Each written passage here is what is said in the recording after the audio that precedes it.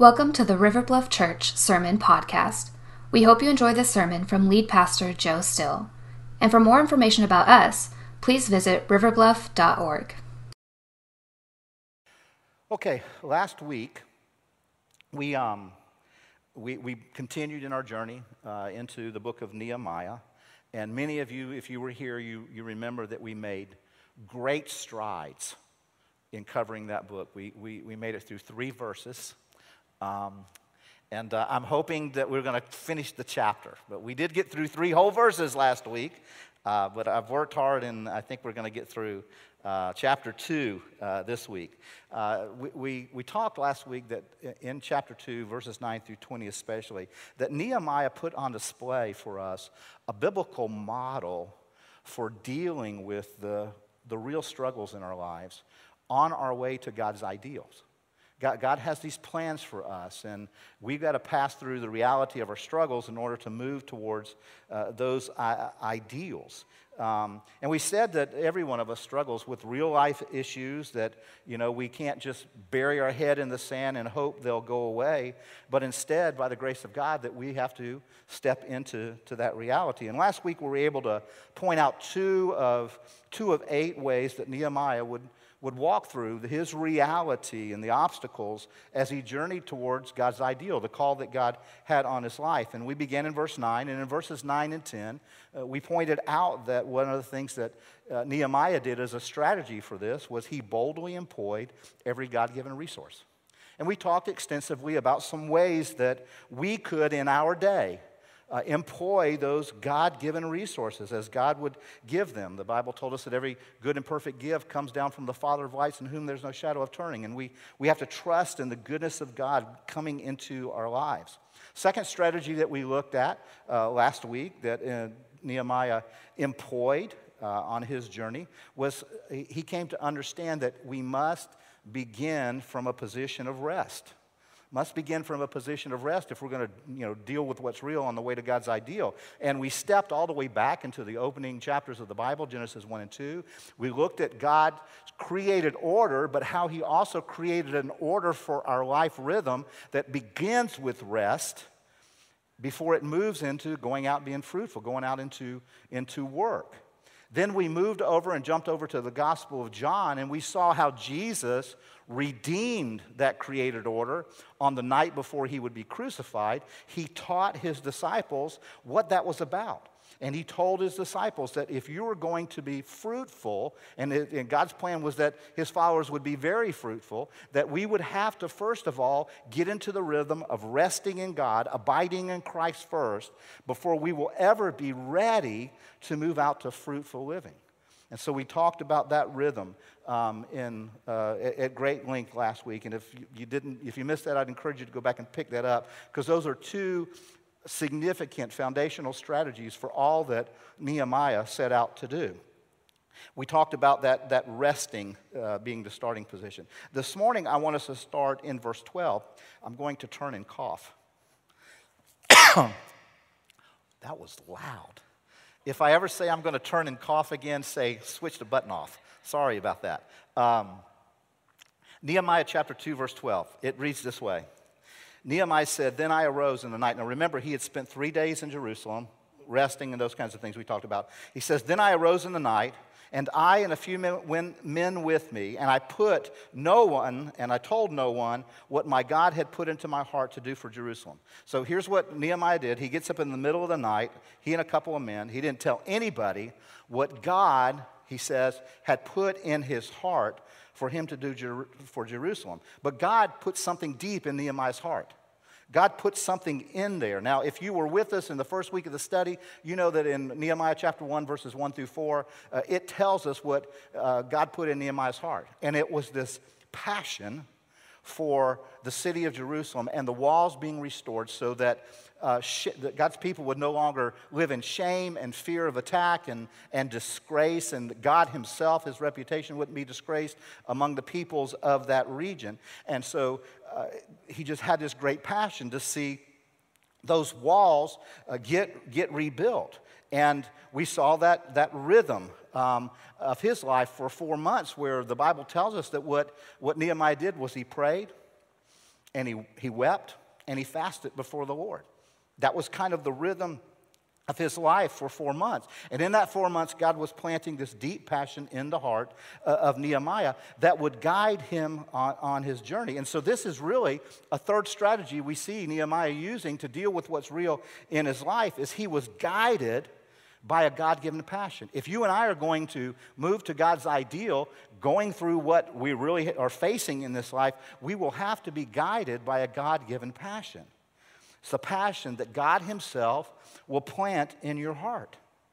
Now, God planted this great passion in Jesus' heart, and that passion allowed Jesus to overcome every problem, every difficulty that Satan could throw at him by following the passion of his heart. You know what the passion of Jesus' heart was? You. You were the passion on Jesus' heart. Of course, he wanted to be obedient to his Father in heaven, but his passion was your salvation and my salvation. Jesus would not rest until he overcame the last great problem that you and I face, which were sin and death.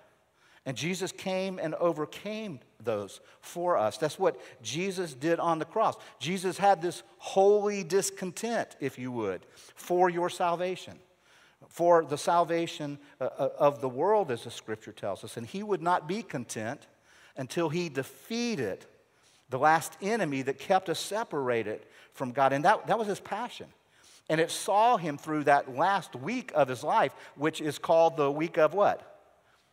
Our Lord's Passion. It's the Passion Week. That God-given passion guided Jesus. A God-given passion can guide you and I as we're moving towards God's ideal. No matter what life throws at you, a God-given passion will help you move through that. And one of the ways you can discover what your God-given passion is thinking about this holy discontent. There's a great little book, if you've never read it, it's by Bill Hybels. The first half of it kind of builds the case for this holy discontent. The last half of it is stories. Real-life stories of people who found their God-given passion by pursuing this holy discontent. And one of the questions that he asks in the book is, what aspect of this broken world that when you touch it or when you hear about it or when you come close to it, you can't stand? It just destroys you to see that existing in our world. It creates this incredible firestorm of frustration. It's a holy discontent.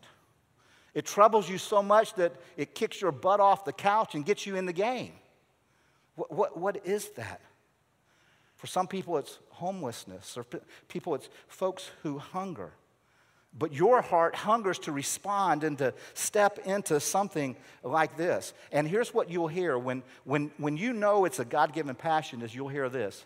The voice of God will say to you, I hate this too. I hate this too. This is not supposed to be in my world.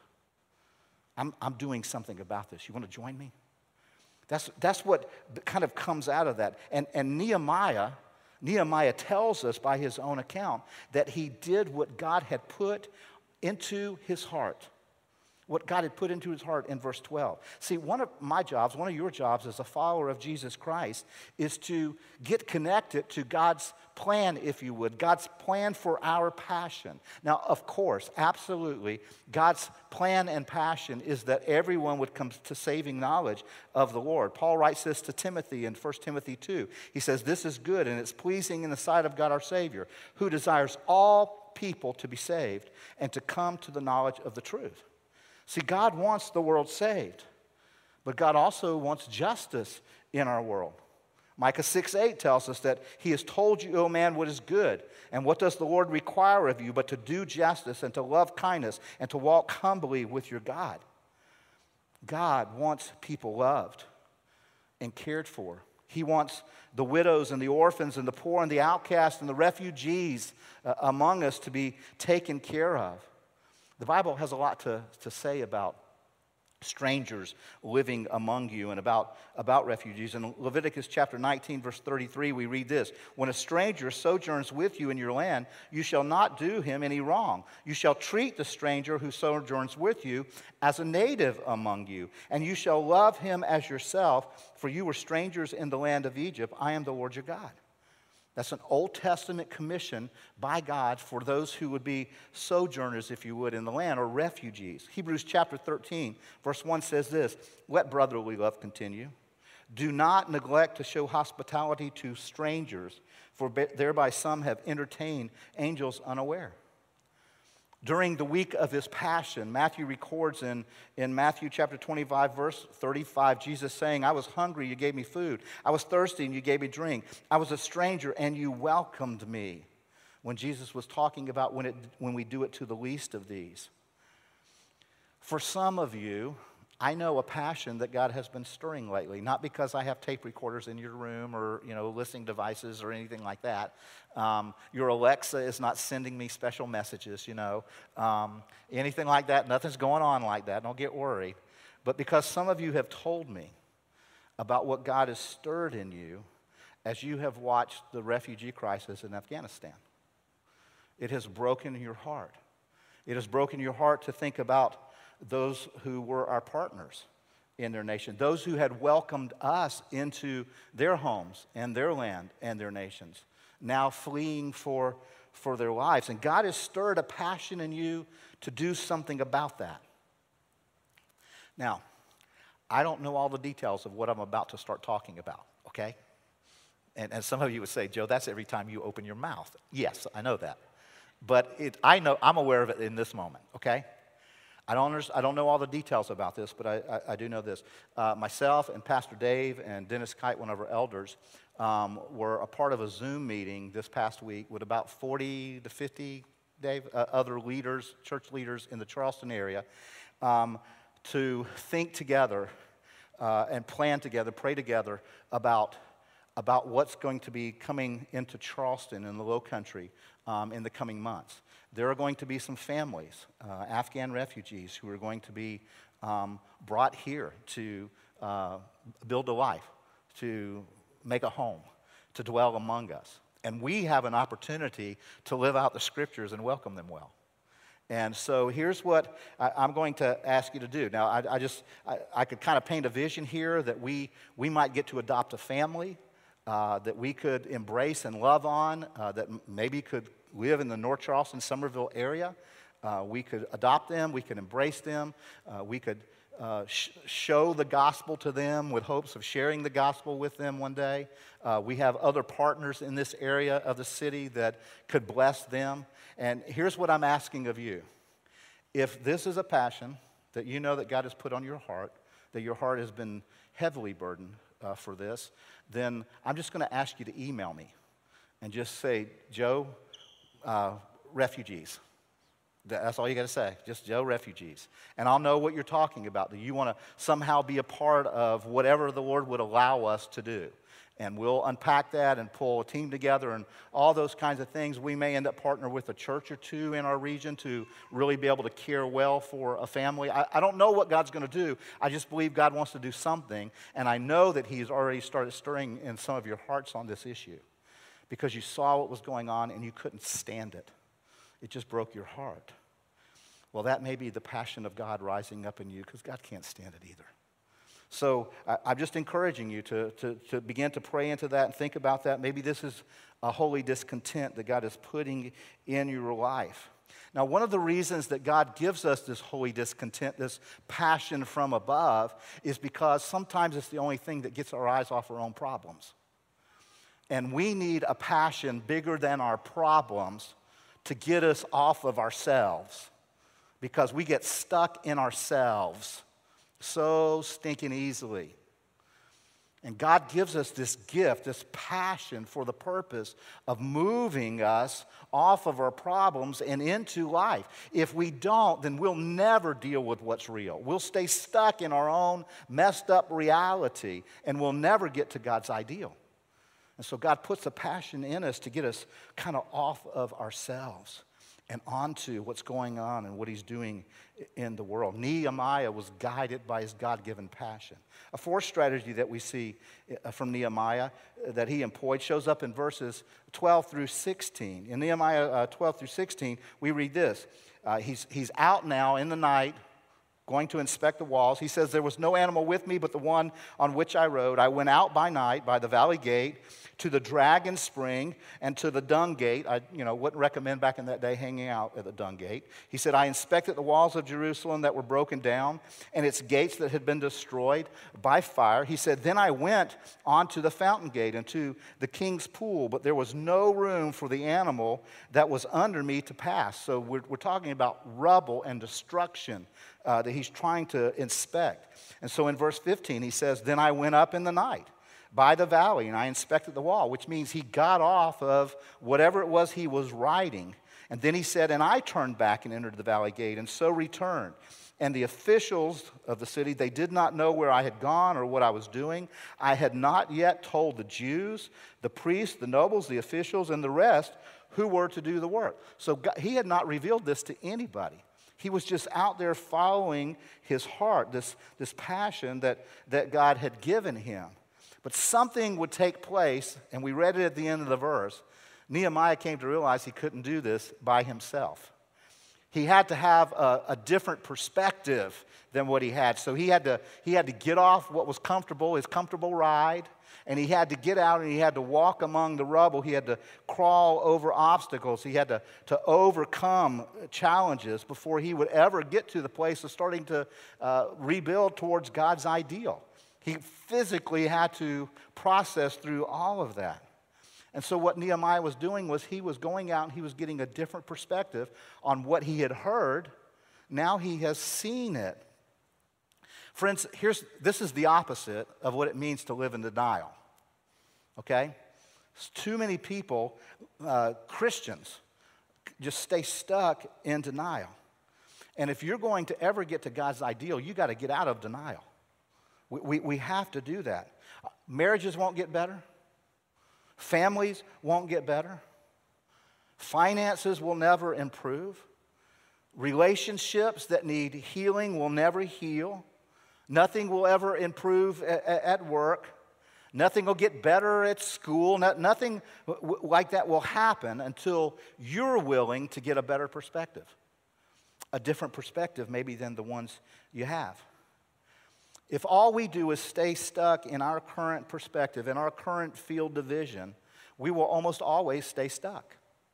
We have to go to get a better vision.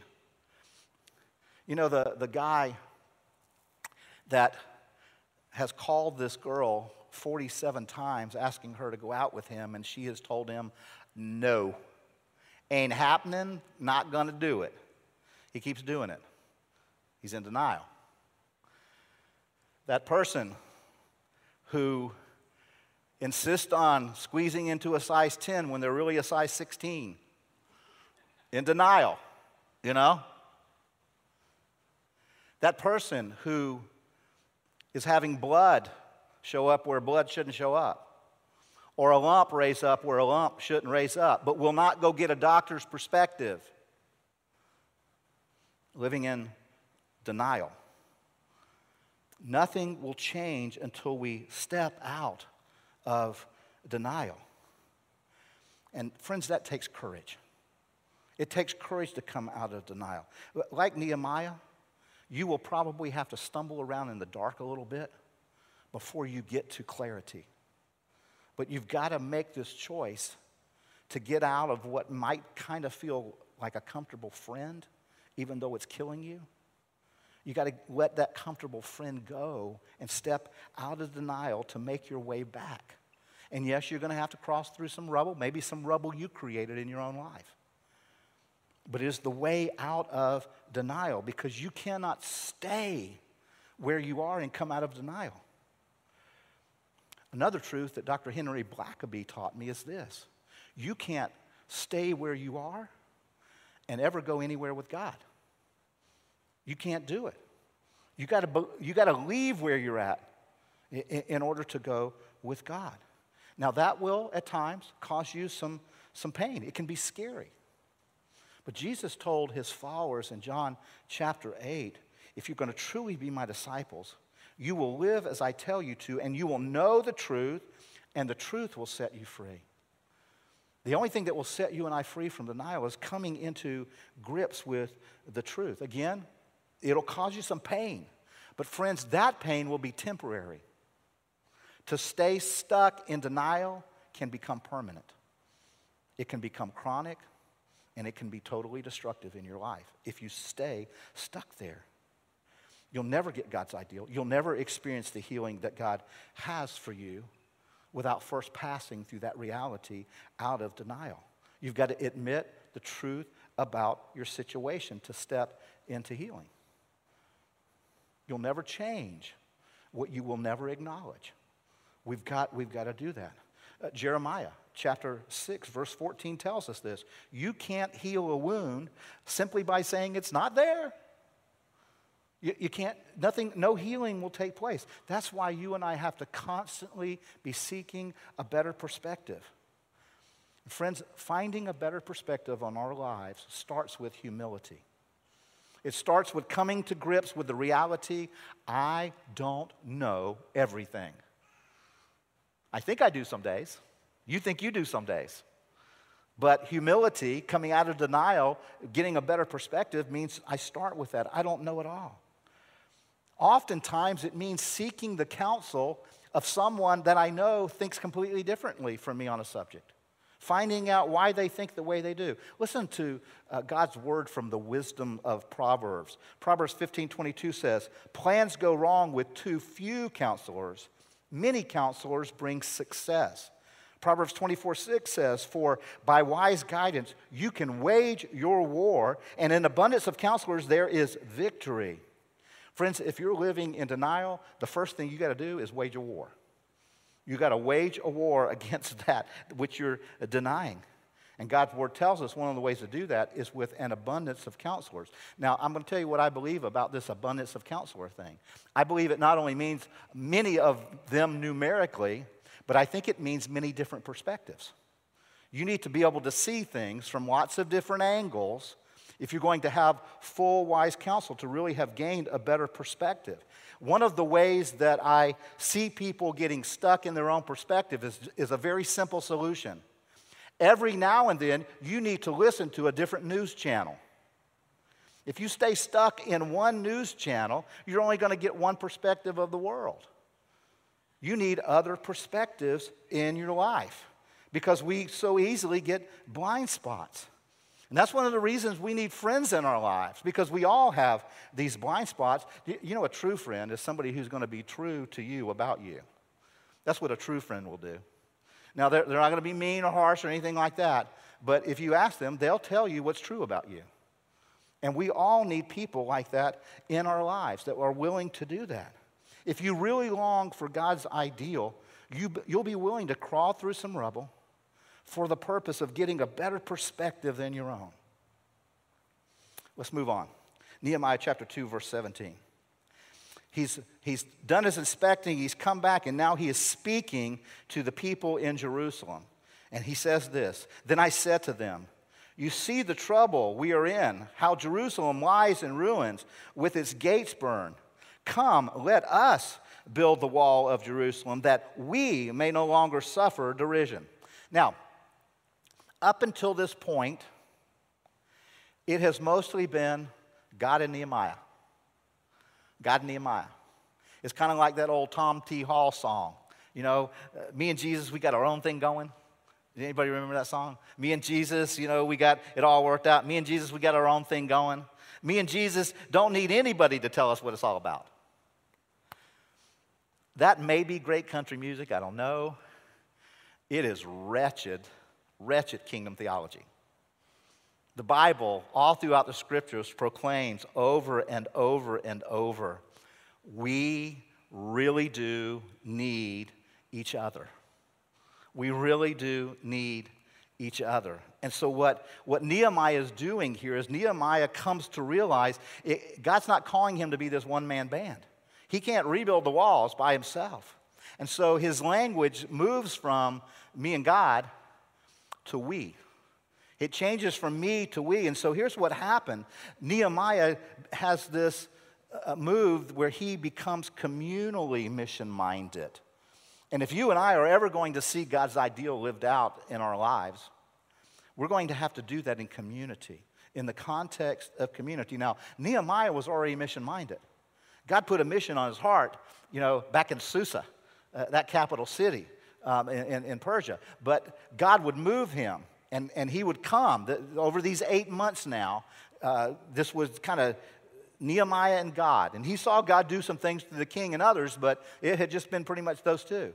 But now he gets this perspective where he moves from me to we. Some of you are familiar with this from the book of Ecclesiastes. It says, 2 are better off than 1 because they can have a good return on their labor. Verse 12 goes on to say, and if 1 can overpower him who stands alone, 2 can resist him. A cord of 3 strands is not easily broken. There's strength when God's people are together. In 1 Corinthians, Paul does this incredible job of painting a picture of how necessary every member of the body of Christ is by comparing it to our human body. And he builds this kind of case of how important each member is and how one member can't say to the other, I don't need you. And then he gets to verse 27 of 1 Corinthians chapter 12, and he says this. Now here is what I'm trying to say. This is Paul's summary of what he spent 26 verses saying.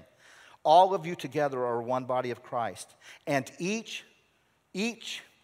one of you is a separate and necessary part of it. I know some of you are saying, Joe, that didn't come up on the screen. It's not in my notes. I'll put it on around this, today again, okay? I'll give you access to it. See, Nehemiah would come to understand that it was God's plan to live out God's plan through God's people, not through one person. God had a plan that was bigger than Nehemiah, and he would want to live that out. And God wants to do that in his church today. Friends, it will take all of us, every one of us. If God has brought you here, whether you've joined this church or not, if God has brought you here and this has become your home church, God wants you to engage in his kingdom mission through the people of God known as River Bluff. If you want to see revival come, if we want to see walls rebuilt, if we want to see healings come in families and in lives and in our city and in our nation, we've got to work together towards that. Now, I'm just going to stop here. I'm not spending much time on this point because there's a whole other message coming about this, okay? Just so you know. Just whet your appetite here a little bit because this is a big topic that we need to take a whole day and address. Can God start with one? Yes. But he will not accomplish big kingdom things. You search the scriptures solo. It will take all of us. If we intend to see life lived, if we intend to see transformation come, if we intend to see his mission done, it will only happen in community.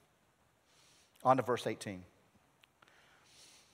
And I told them, so God, he's told them kind of the bad news. Here's the condition of the city. Here's what's going on. That's in verse 17, verse 18. And I told them of the hand of my God that had been upon me for good, and also of the words that the king had spoken to me. And they said, let us rise up and build. So they strengthened their hands for the good work. Now remember, Nehemiah had just laid out this challenge of how horrible things were, their living conditions, how they were kind of living in disgrace and derision in front of other nations. But then Nehemiah kind of paused, and he did his but God story. Yeah, it's horrible. Yeah, it's a wreck. Things are horrible. It's bad. It's never been as bad as this before. But let me tell you what God did. And then he launches into this God story, and he tells the people of God's hand that was upon him for good. Friends, the sixth strategy that Nehemiah employed here to move into God's ideal and bring other people with him is he was ready to share his God story. And we've got to be ready to share our God stories. So what are yours? What are your God stories? What are your stories? If you've walked with Jesus any length of time, you got more than one. What are your God stories? We believe so much in the power of God's stories that we've got a whole hallway back here our main hallway as you come in by the entrances, that on the right side of the wall is just the story of God at River Bluff, in Midland Park, that we were blessed by the hand of God. We get to see that. Back in Joshua chapter 4. In Joshua chapter 4, they were about to enter the promised land. They were about to cross over the Jordan River, which at this time was at flood stage. And God told Joshua, he said, I want you to get 12 men, have each man go into the river and pick up a big rock and bring it out of the river.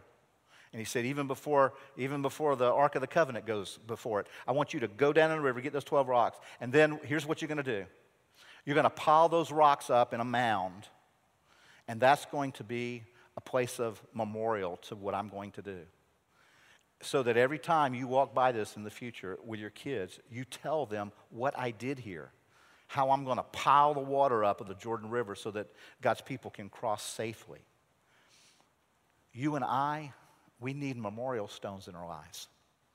We need to set up these firm foundations in our hearts and our minds that are rooted in God's stories. God's stories that speak of the goodness of God. Your kids need to know your good God stories. And we need to be as confident in ours as Nehemiah was in his. Nehemiah spoke of the goodness of God in what had become, for 4 months, the darkest season of his life, as far as we know. He was miserable for 4 months, lamenting and praying and fasting before God. But then he says, but the hand of my God that had been upon me for good. Friends, the world is desperate for a little bit of something good right now. The world is primed for some good news right now. And if you're in Christ, you got it. You carry that good news with you. I told you about Scott Carlson and his mom passing.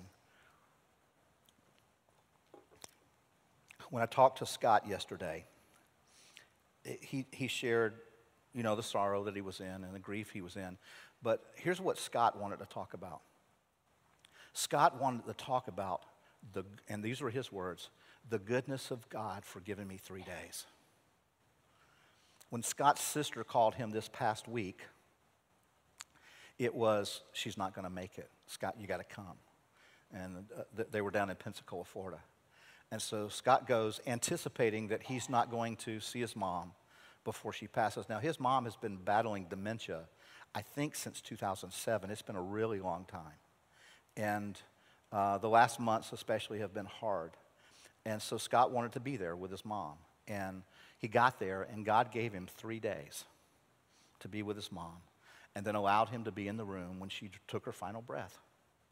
And all Scott would talk about really was how good God had been to him to give him that gift, how much that meant to him.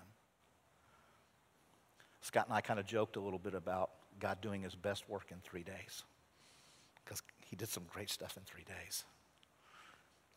Miss Ruth Douthit, she was brokenhearted at the thought when they got word that Trina had taken a turn for the worse. She was brokenhearted over the thought of Trina dying in a hospital apart from family. And the doctors made a way for Ruth and Trina's son, James. Some of you that have been at River Bluff a long time only know him as Kermit. He's grown up now, okay? Kermit is James. But the docs made a way for them to be with Trina. And they were there with her for several hours before she passed. And that's all what Ruth wanted to talk about. She talked about how it hurts and how lonely it feels. But she wanted to talk about how good God had been to make a way for her and James to be there with Trina. The goodness of God, even in the face of the worst that life has to throw at us. We need those God stories. We need to be looking for those things. See, both Scott and Ruth knew this promise from God, that he causes all things to work together for good to those who love him and are called according to his purposes. God causes all things to work towards that. Friends, in Nehemiah's day in Jerusalem, they needed to hear that story of the good hand of God. They saw the desolation, the destruction, the rubble around them. People in our world today, they see the rubble and the devastation around them, and they are waiting for somebody who's got a story about the good hand of God at work in their life to put it on display. And so we need to keep proclaiming it, the gospel, the good news. But let me say this, we don't need to just proclaim it for the world. We need to do that, but we got to tell it to one another. And you need to look in the mirror and tell yourself the gospel, the good news about Jesus every day. Because the world is coming against us in so many ways, and we need to gather like we do weekly. Because here's what's happening every day. Satan, who is also given some other names, one of those being the accuser, is he is constantly accusing not just you, but he's accusing God in your hearing. He is constantly whispering into your ear, God ain't good. God, he's not all powerful. God don't love you. If he did, and he'd fill in the blank. He comes at you accusing God in your hearing.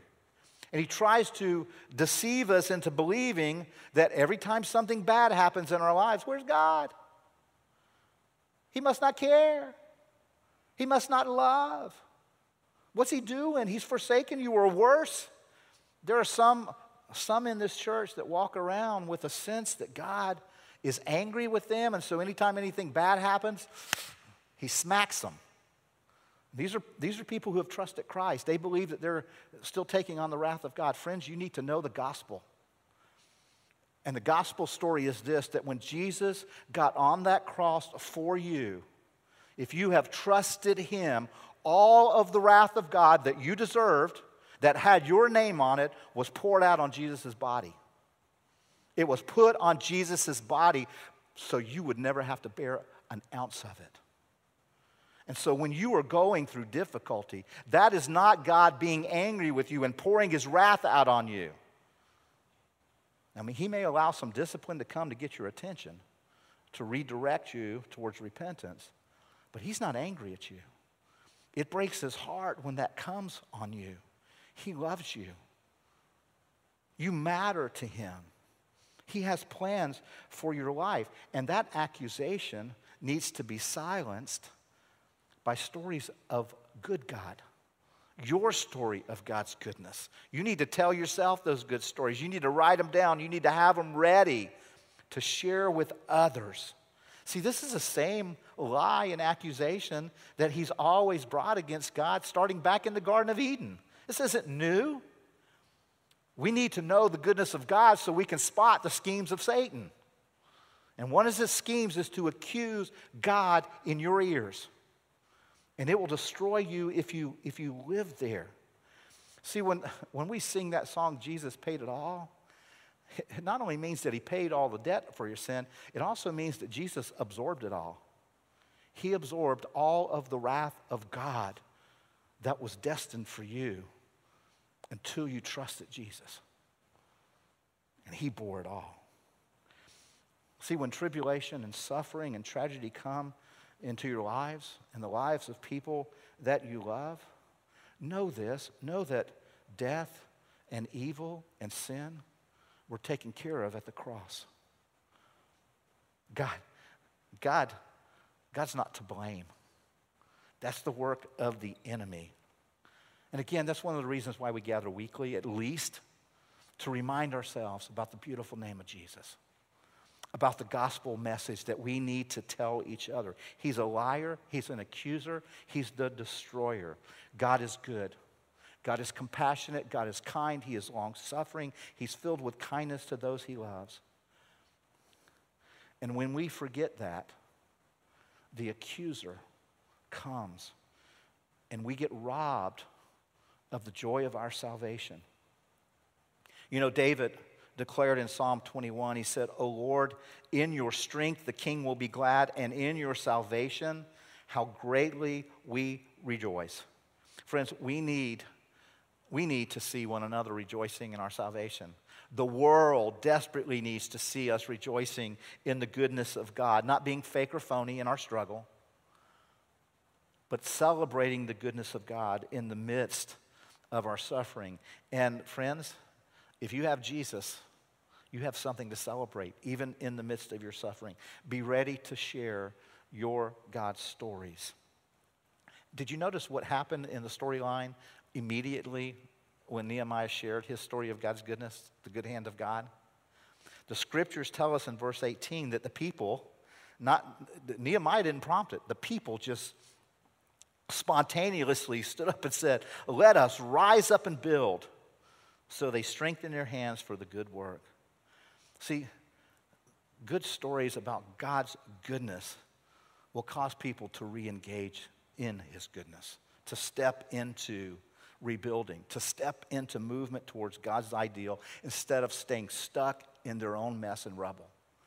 It'll help people move along. Seventh strategy that we see here, and again, I'm going to mention this one, not camp here long, because we're going to unpack it more fully in the days ahead. Verse 19, it says, "But when Sanballat, the Horonite, and Tobiah, the Ammonite servant, and Geshem, the Arab, heard of it, they jeered at us, and they despised us and said, 'What is this thing that you are doing? Are you rebelling against the king?'" Now, one of the things I hope you notice real quickly here is earlier in chapter 1 and in chapter 2, there had only been 2 dissenters. It had just been Sanballat and Tobiah. And now we've got Geshem, the Arab, who's coming on board. Friends, the moment that you start talking about the goodness of God, there's going to be increase in attack.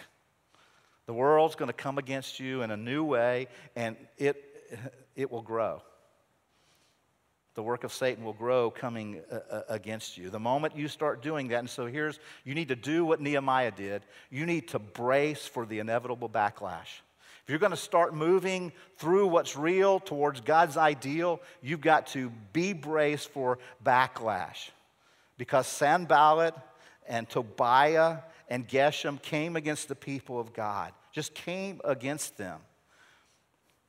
And that's going to happen the moment you start speaking about the goodness of God, the moment that you start to rebuild, whether it's rebuilding your marriage, whether it's rebuilding your finances, whether it's rebuilding a relationship with an adult child maybe, whether it's rebuilding a business, whether it's rebuilding anything, you're going to have backlash. You need to be braced for that. In a couple weeks, we're going to walk through some practical ways that Nehemiah does this, because he does it multiple times throughout his journey. But I want to leave you with just one thought on this issue today. And this is something that some of you have heard before probably. It's reported that this was inscribed on the wall of Mother Teresa's children's home in Calcutta about dealing with difficult people. It says people are often unreasonable, illogical, and self-centered. You ever met anybody like that? Don't answer that question. Forgive them anyway. If you are kind, people may accuse you of selfish, ulterior motives. Be kind anyway. If you are successful, you will win some false friends and some true enemies. Succeed anyway. If you are honest and frank, people may cheat you. Be honest and frank anyway. What you spend years building, someone could destroy overnight. Build anyway. If you find serenity and happiness, they may be jealous. Be happy anyway. The good you do today, people will often forget tomorrow. Do good anyway. If you give the world your best you have, it may never be enough for them. Give the world the best you got anyway. And then it says, you see, in the final analysis, it's between you and your God. It was never between you and them anyway. There are going to be detractors. There are going to be people who are going to stand against you. You just need to be braced for that backlash. But I don't want to close on that thought. I want to close on one last thought from Nehemiah chapter 2, verse 20.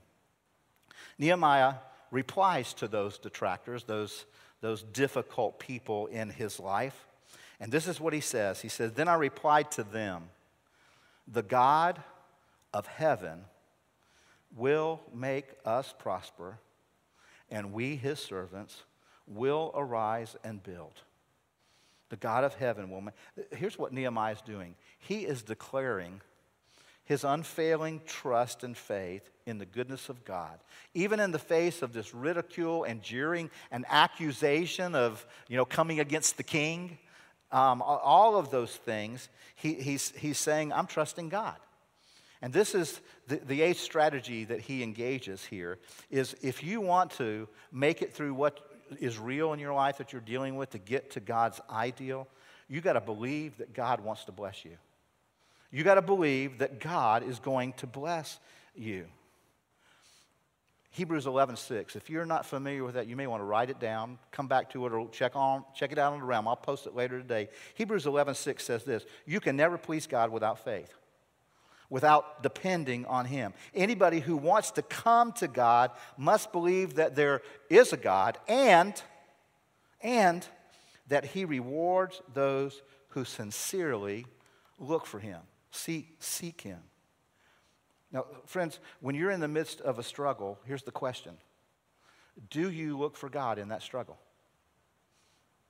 What you're facing right now, the struggle that you're facing right now, are you looking for God in that struggle? Because faith does that. Dependence on God means I'm looking for God in my struggle, and I am looking for His blessing. I'm looking for His reward. Psalm 84:12 says this: O Lord of hosts, blessed is the one who trusts in you. Friends, the blessing comes through the trusting. Do you believe God is good? Do you believe that God wants to bless you? More than that, because I know many of you here well enough to know this, that you have told me you have put your trust in Christ. If you have put your trust in Christ, do you believe that you are already blessed? I mean, not that you're just looking for a blessing, that you are already very, very blessed. Now, I know things are tough. I know struggles are intense and great right now. But here's my question. Are you currently enjoying the reality that you are living in the blessing of God? Now, some of you said, I'm looking for it, man, looking for it. Okay, here's the question. Do you have Jesus? Do you have Jesus, and does Jesus have you? Because if you do, you are blessed beyond anything you could ever really, truly believe. We don't know it all yet. But if you have Jesus and Jesus has you, friends, you are blessed because you already have the blessing of access to life in the kingdom of God. Jesus said the kingdom of God is at hand. Repent and believe the good news. Step into it. You have access to the eternal way of living that Jesus came and lived. You have access to the Jesus kind of life. You have the Holy Spirit living in you. And He, the Bible tells us, sealed your salvation. It is stuck on you. You can't pop that seal, baby. The Holy Spirit holds that seal together. You have the Spirit living in you. He's going to comfort you. He's going to lead you into all truth. He's going to strengthen you when you need it. He will be your constant companion. Do you have Jesus? Does Jesus have you? Because if you do, you're blessed beyond measure. You have a great inheritance awaiting you, waiting on you, this incredible inheritance. And you also have access to the riches of heaven now. Listen to some scripture. Deuteronomy chapter 28, verse 2. God's people were told this: you will experience all these blessings if you obey the Lord your God. Your towns and your fields will be blessed. Your children and your crops will be blessed. The offspring of your herds and flocks will be blessed. Your fruit baskets and breadboards will be blessed. Wherever you go, whatever you do, you will be blessed. Galatians chapter 5 tells us this, that the fruit of the Spirit, the blessing of the Spirit, is love, joy, peace, patience, kindness, goodness, faithfulness, gentleness, and self-control. Jeremiah 29:11 tells us that God has plans for us that are not for calamity, but for a future and a hope. Proverbs 16:20 tells us that whoever gives thought to the word, if you give thought to the word, it says you will discover good, and blessed is he who trusts in the Lord. 2 Peter chapter 1, verse 3 tells us this, that his divine power has granted to us all things that pertain to life and godliness through the knowledge of him who called us to his own glory and excellence. All things pertaining to life. God's power, divine power, has granted that to us. Psalms 126:5 says, those who plant in tears will reap and harvest of joy. They weep as they go out to plant their seed, but they sing as they return to the harvest. Friends, you're going out sometimes in this life, and it's sorrowful as you're planting your seed, but you're going to come back rejoicing in the harvest of what you've planted in the Lord. God's word tells us that God is able to make all grace abound to you, so that having all sufficiency in all things at all times, you may abound in every good work. Ephesians chapter 1, verse 3 says this, all praise to God, the Father of our Lord Jesus Christ, who has blessed us with every spiritual blessing in the heavenly realms because we're united in Christ. Friends, we're blessed. Do we believe it? Do we believe it in such a way that we live it? Do you know that God wants to bless you, that he's promised to bless you, and that if you're in Jesus and Jesus is in you, you have been blessed?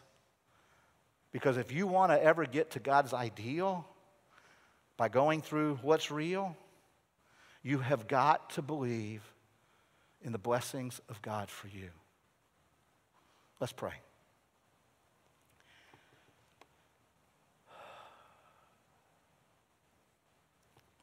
Father, we come now as your people.